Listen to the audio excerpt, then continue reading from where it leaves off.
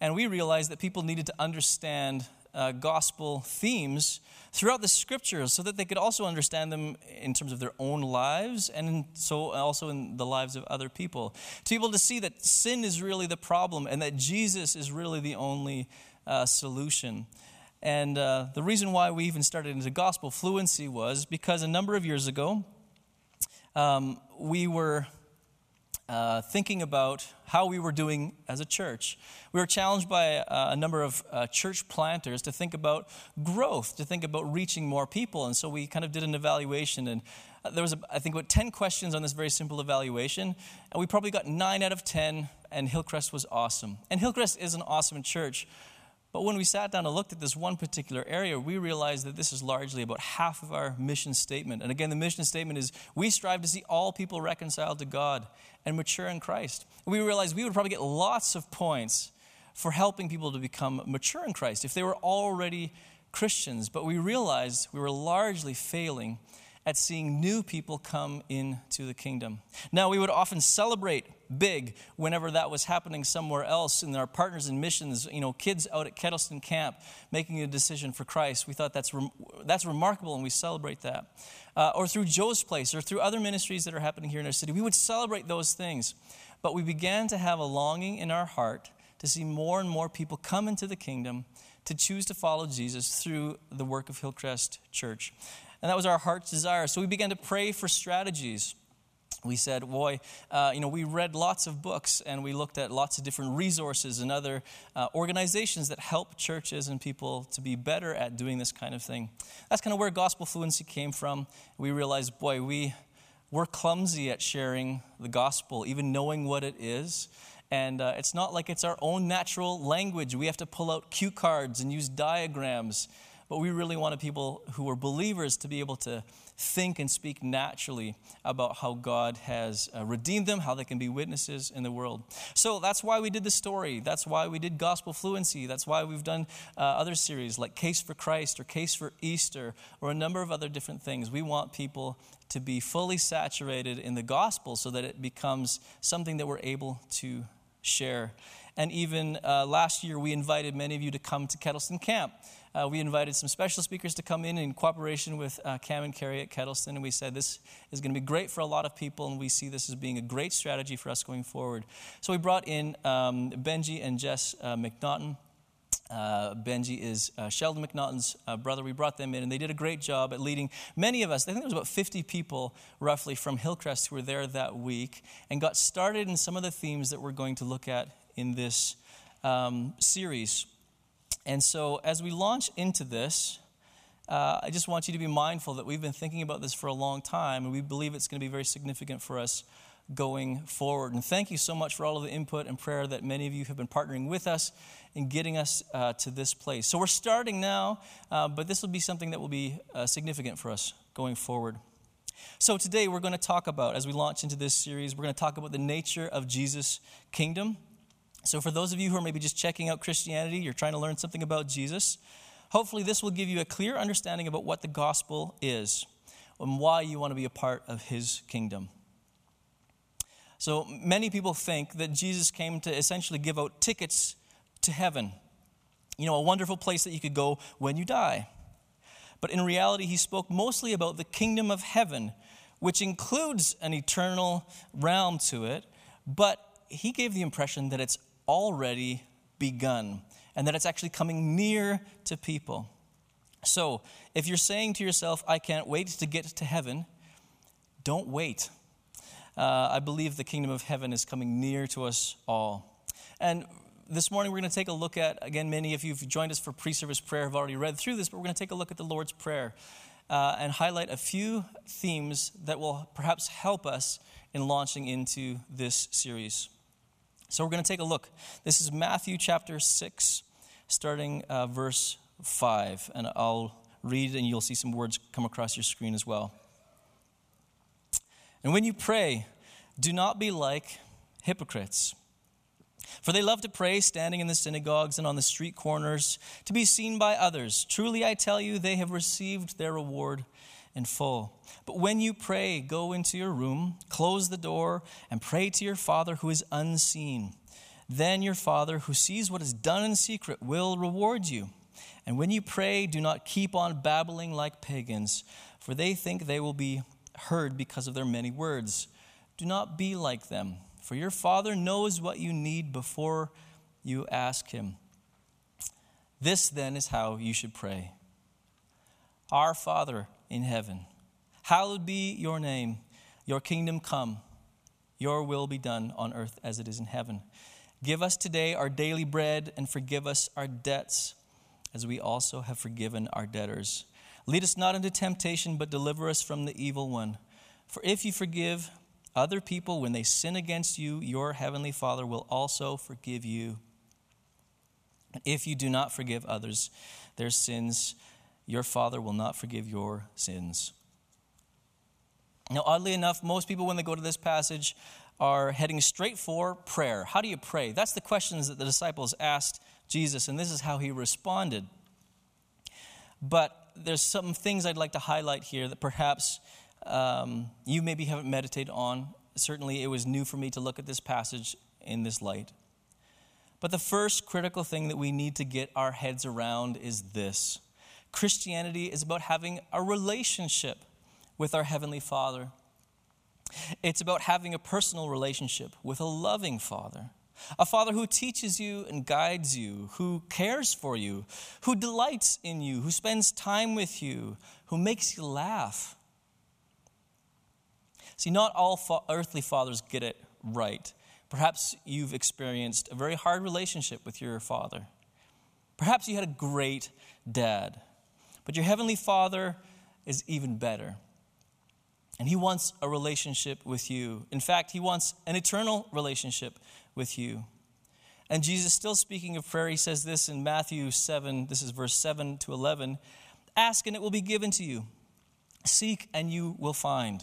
Knock and the door will be open to you. For everyone who asks receives. The one who seeks finds. And the one who knocks, the door will be opened.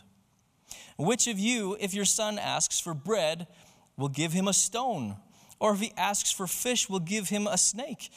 If you then, though you are evil, know how to give good gifts to your children, how much more will your Father in heaven give good gifts to those who ask him?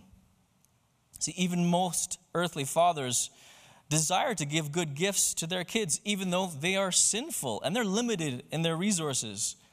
And Jesus says, our Heavenly Father not only wants to give good gifts because he is good, but he's also able to fulfill every single promise that he makes to us. The second critical thing to see is that our Father in heaven is a king.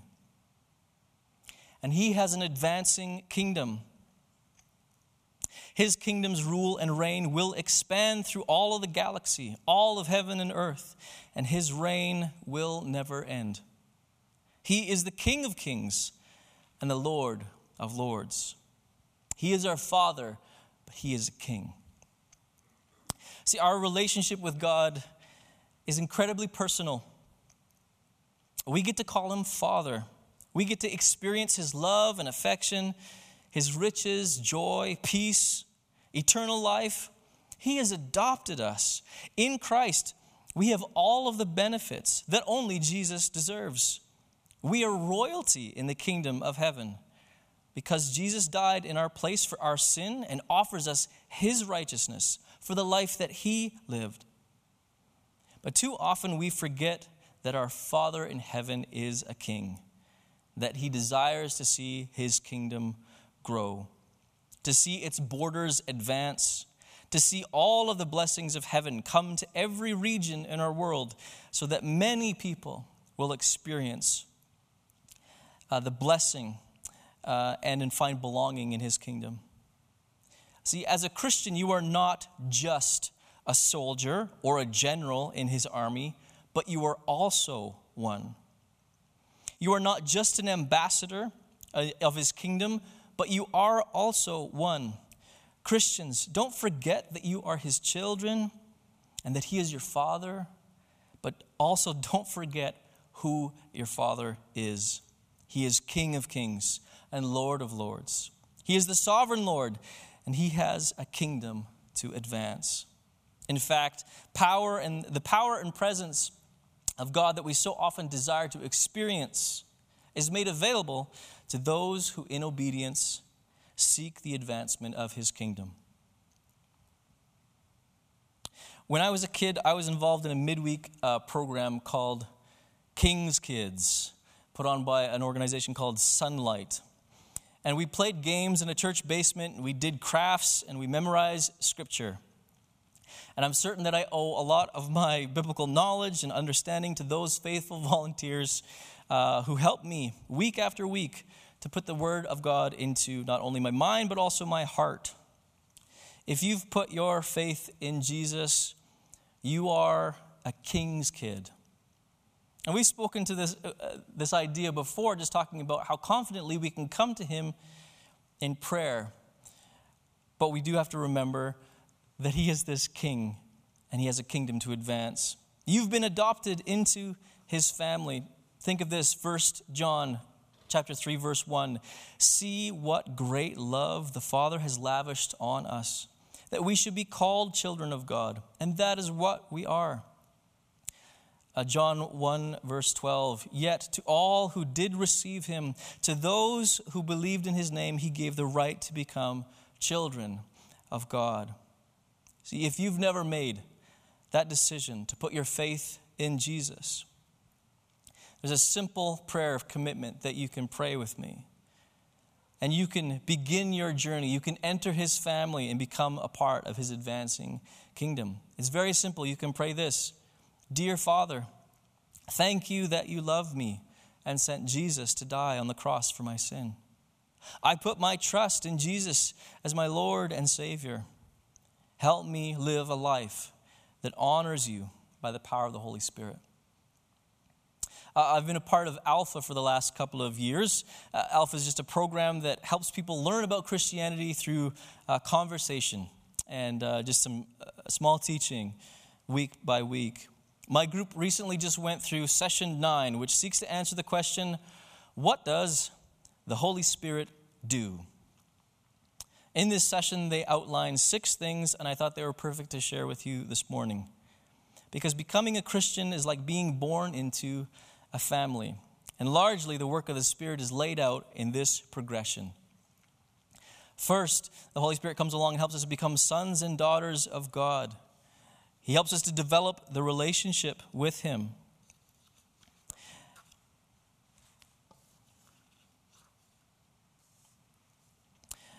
Further, he helps us to develop the family likeness, helping us to become more and more made in the image of Christ. The Holy Spirit helps us to keep unity in the family between all of the different believers. Each person in the family is given a unique personality, different gifts to help within the family, but also beyond. And the final thing that it highlights is that it's a growing family, that there is something advancing, something increasing. So let me take you just through those points in greater detail and just highlight a few scripture verses for you. As we are sons and daughters of God, we read a few others earlier, but this is also John 3, 3-8. Jesus replied, very truly, I tell you, no one can see the kingdom of God unless they are born again. And the question comes, well, how can someone be born when they are old? This guy Nicodemus asked. Surely they cannot enter a second time into their mother's womb to be born. And Jesus says, very truly, I tell you, no one can enter the kingdom of heaven unless they are born of water and the Spirit. Flesh gives birth to flesh, but the Spirit gives birth to spirit. You should not be surprised at me saying, you must be born again. Further, in Romans 8, and again, you can read these and come back to these. I'll just highlight a few things about this. But for those of you who are led by the Spirit of God, are the children of God. Rather, the Spirit you received brought about your adoption to sonship. And by him we cry, Abba, Father. The Spirit himself testifies with our spirit that we are God's children. Now, if we are children, then we are heirs, heirs of God and co-heirs with Christ, if indeed we share in his sufferings, in order that we may also share in his glory. So we're adopted as sons and daughters of God, given that invitation that we can take hold of. And as we develop the relationship, the Spirit helps us by making the Word more alive to us as we read the Bible. And we have access to Him, to God, to have communion with Him, to, through prayer, have conversation, to hear from Him, to ask questions of Him, to have Him answer. Romans 8:26, in the same way the Spirit helps us in our weakness. We do not know what we ought to pray. We read it earlier. But the Spirit Himself intercedes for us through wordless groans. The Spirit helps us understand God's Word.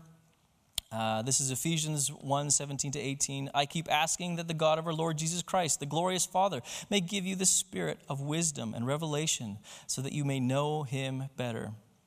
Again, this is all this idea of this relationship developing through the power of the Holy Spirit with God, understanding more and more about who He is, the nature of the world, how we are made, and how we can have our identities fully restored in Him, our eyes opened. 2 Corinthians 3:18, talking about the family likeness. And we all, whom with unveiled faces contemplate the Lord's glory, are being transformed into His image with ever-increasing glory, which comes from the Lord, who is the Spirit. There's this sense that we begin to look more and more like Jesus. We develop relationships with other people within the family of God, brothers and sisters. Ephesians 4 says this, make every effort to keep the unity of the Spirit through the bond of peace. There is one body and one Spirit. And just as you were called to one hope when you were called, one Lord, one faith, one baptism, one God and Father of all, who is over all, through all, and in all. There's this unity that we pursue as believers. And we are also given unique spiritual gifts that we can encourage one another, build each other up, that together we can accomplish something powerful, as God has given unique gifts and personalities to each of us. But again, it's all for the same Lord, all for the same purpose, to see His kingdom advance. But it can't just stay there that we become a perfected people without having an impact on the world around us. Again, in Acts 1, verse 8, it says this, you will receive power when the Holy Spirit comes on you, and you will be my witnesses in Jerusalem and in all Judea and Samaria and to the ends of the earth. See, it's the natural progression that many families go on. First, you're born into it. You realize along the way that you have this relationship with your parents, that there's others who might have this relationship too, in your siblings. You learn all these different dynamics. You grow. You realize that you're unique and different and special, equally loved, and you become this tight-knit family. But this family has a mission. There is a kingdom to advance. And in Luke 17, this is verses 20 and 21. Once on being asked by the Pharisees when the kingdom of God would come, Jesus replied, the coming of the kingdom of God is not something that can be observed. Nor will people say, here it is, or there it is, because the kingdom of God is in your midst. See, when other kingdoms expand, they take away land and rights and resources, freedoms from other nations and its people. For one border to increase, another must decrease. However, with the kingdom of God, there isn't a physical border to protect or advance through violence. It doesn't crush cultures when it expands. In fact, it helps them thrive and become even more beautiful. It expands as the kingdom takes root, like a mustard seed in someone's heart. And it grows in surprising ways. A mustard seed becomes an oak tree, and the birds of the air can come and land in its branches. When the kingdom expands, it always brings blessing. And I haven't said the word up until now because it comes with a lot of baggage for both Christians and non-Christians. Both Christians and non-Christians are uncomfortable with evangelism. I remember a few years ago, Ben Naismith, if you remember him, being here and doing some preaching, and he made a comment about asking everybody, how's evangelism going for everyone? And this place kind of erupted with nervous laughter. Evangelism makes us uncomfortable as Christians. It makes other people uncomfortable as well. Now, this morning we're not going to jump into all of the dynamics as to why that word carries so much baggage or the negative things, for political reasons or whatever it might be. But here's why I don't think we can just drop the word or abandon the concept or practice of evangelism altogether. There are lots of ways the word has been misused, but even though there's been negative thoughts, negative feelings attached to it, I think it's important that we consider what it truly is. The word in Greek literally means good message or good news. Why are people upset about it? How many of you have been watching John Krasinski's Some Good News videos on YouTube? Have you seen this? Over the last several weeks, Jim from The Office, or Jack Ryan, if you're watching that series, in the middle of this pandemic and all the trouble and difficulty, he decided to share some good news. It's supposed to be lighthearted, uplifting, encouraging, funny. There's lots of bad news out there, and by contrast, he's trying to share some good news. And people around the world responded to his efforts, and it snowballed into something wonderful. If you haven't seen them, one of the latest episodes is a pretty good sum up of what it's all been about. I think if you watch it, most of you will laugh. Some of you will cry. In the end, you'll all feel pretty good in just 20 minutes or so. In fact, as soon as you're done watching this, go and check it out. But don't leave just yet. If evangelism is good news, it should have that same effect as John Krasinski's, John Krasinski, is that what the other one is? His show. It should inspire hope. It should make us laugh with joy. It should overcome us with emotion and inspire us with hope. For the sake of time, we won't spend too much time on why it's a bad word, why both Christians and non-Christians have had negative experiences with it. But if we're mindful of what it is good news. By the way, the word gospel is just the old English word for evangelism. They are the same thing. You cannot love the gospel and hate evangelism. It's the exact same thing. In your New Testament, when you're reading and it says gospel, it's saying evangelism. See, evangelism is not salesmanship, the art of selling an idea or product, whether that idea or product has any value at all. See, the word preach throughout the New Testament is the word herald. They chose that word as opposed to just teaching. But preaching, it was the hard news. It was telling the facts truthfully, relaying information about what has happened. And the good news is that something has happened. And we get to be witnesses of it, to share what we've seen and heard, to share what we know and what we've experienced. This is the gospel, the good news. This is why evangelism will stick around. You were created by God to enjoy a relationship with Him. Because of sin, you were separated from Him, but God sent His own Son to die on the cross, to make a way to eradicate sin without destroying you, to rescue you, to be with Him forever. You are adopted into His family, and you get to play your part in seeing His kingdom advance until kingdom comes. See, over the next 4 weeks, we're going to unpack a simple strategy for how to get started. See, religion is a touchy subject for many people in our culture. Many times, Christians feel unqualified, awkward, fearful, and despite our best intentions, can come across as self-righteous when we talk about our faith. So where do we start? We start with blessing. Starting with blessing, the next 4 weeks, this is kind of what this is going to hold. 4 simple steps that can be done by anyone.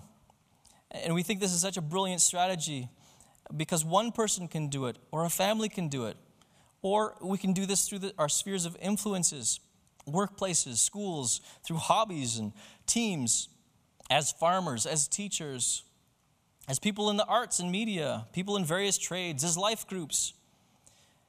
See, this is something that, again, one person can do. It is one person reaching to another person, or it is many people reaching a whole group of people.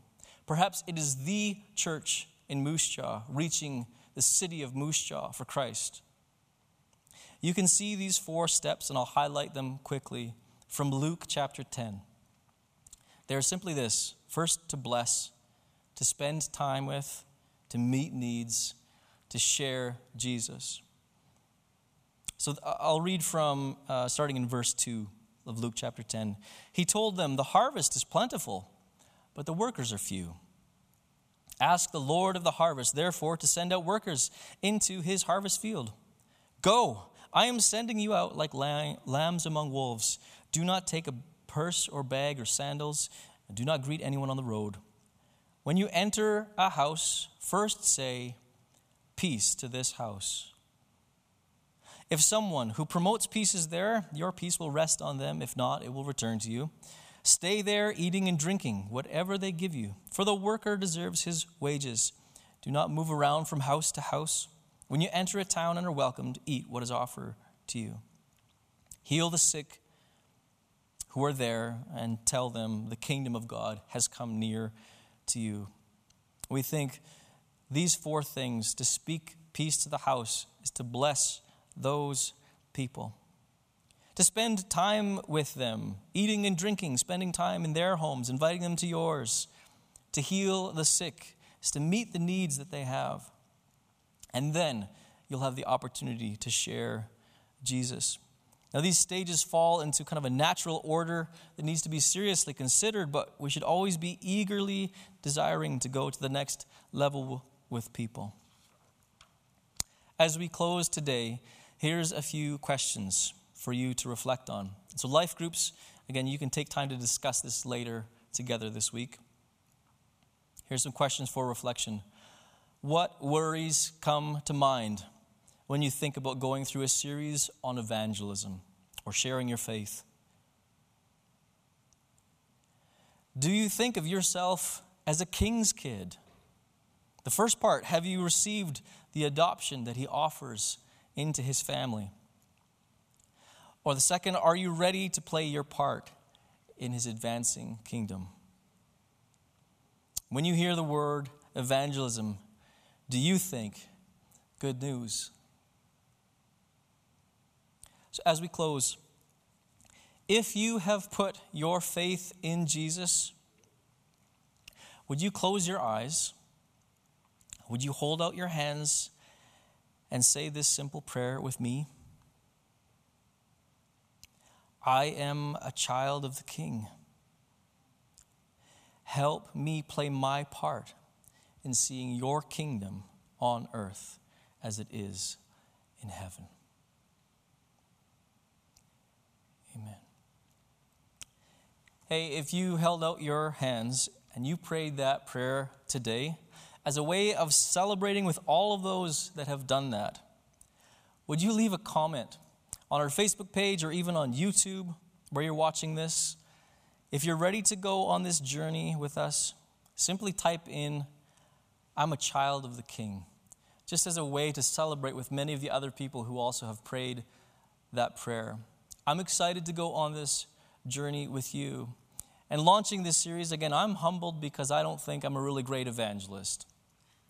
I've been to Kettleston Camp a few times. I used to be a cabin leader out there. I've had a number of opportunities through various youth ministries that I've been a part of to lead people to Jesus. But it seems like a small number.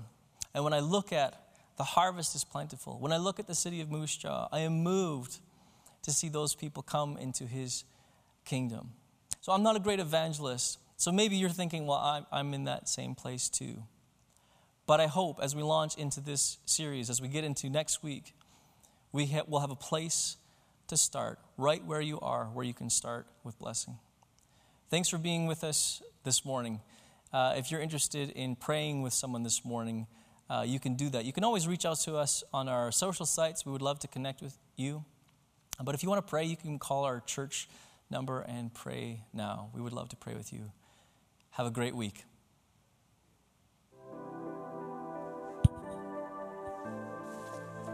Hey, we're so glad you joined us today. We hope you stay connected with us online on our website, Facebook, and YouTube throughout the week. If you want prayer right now, we have prayer teams standing by ready to pray with you. Call in or send us an email. If you're new, check out our website to learn more about us, but also go to hillcrestmj.com/connectcard and fill out that card. We'd love to get to know you. Most importantly, if you decided to become a follower of Jesus today, firstly, we are so excited for you, but secondly, would you tell someone?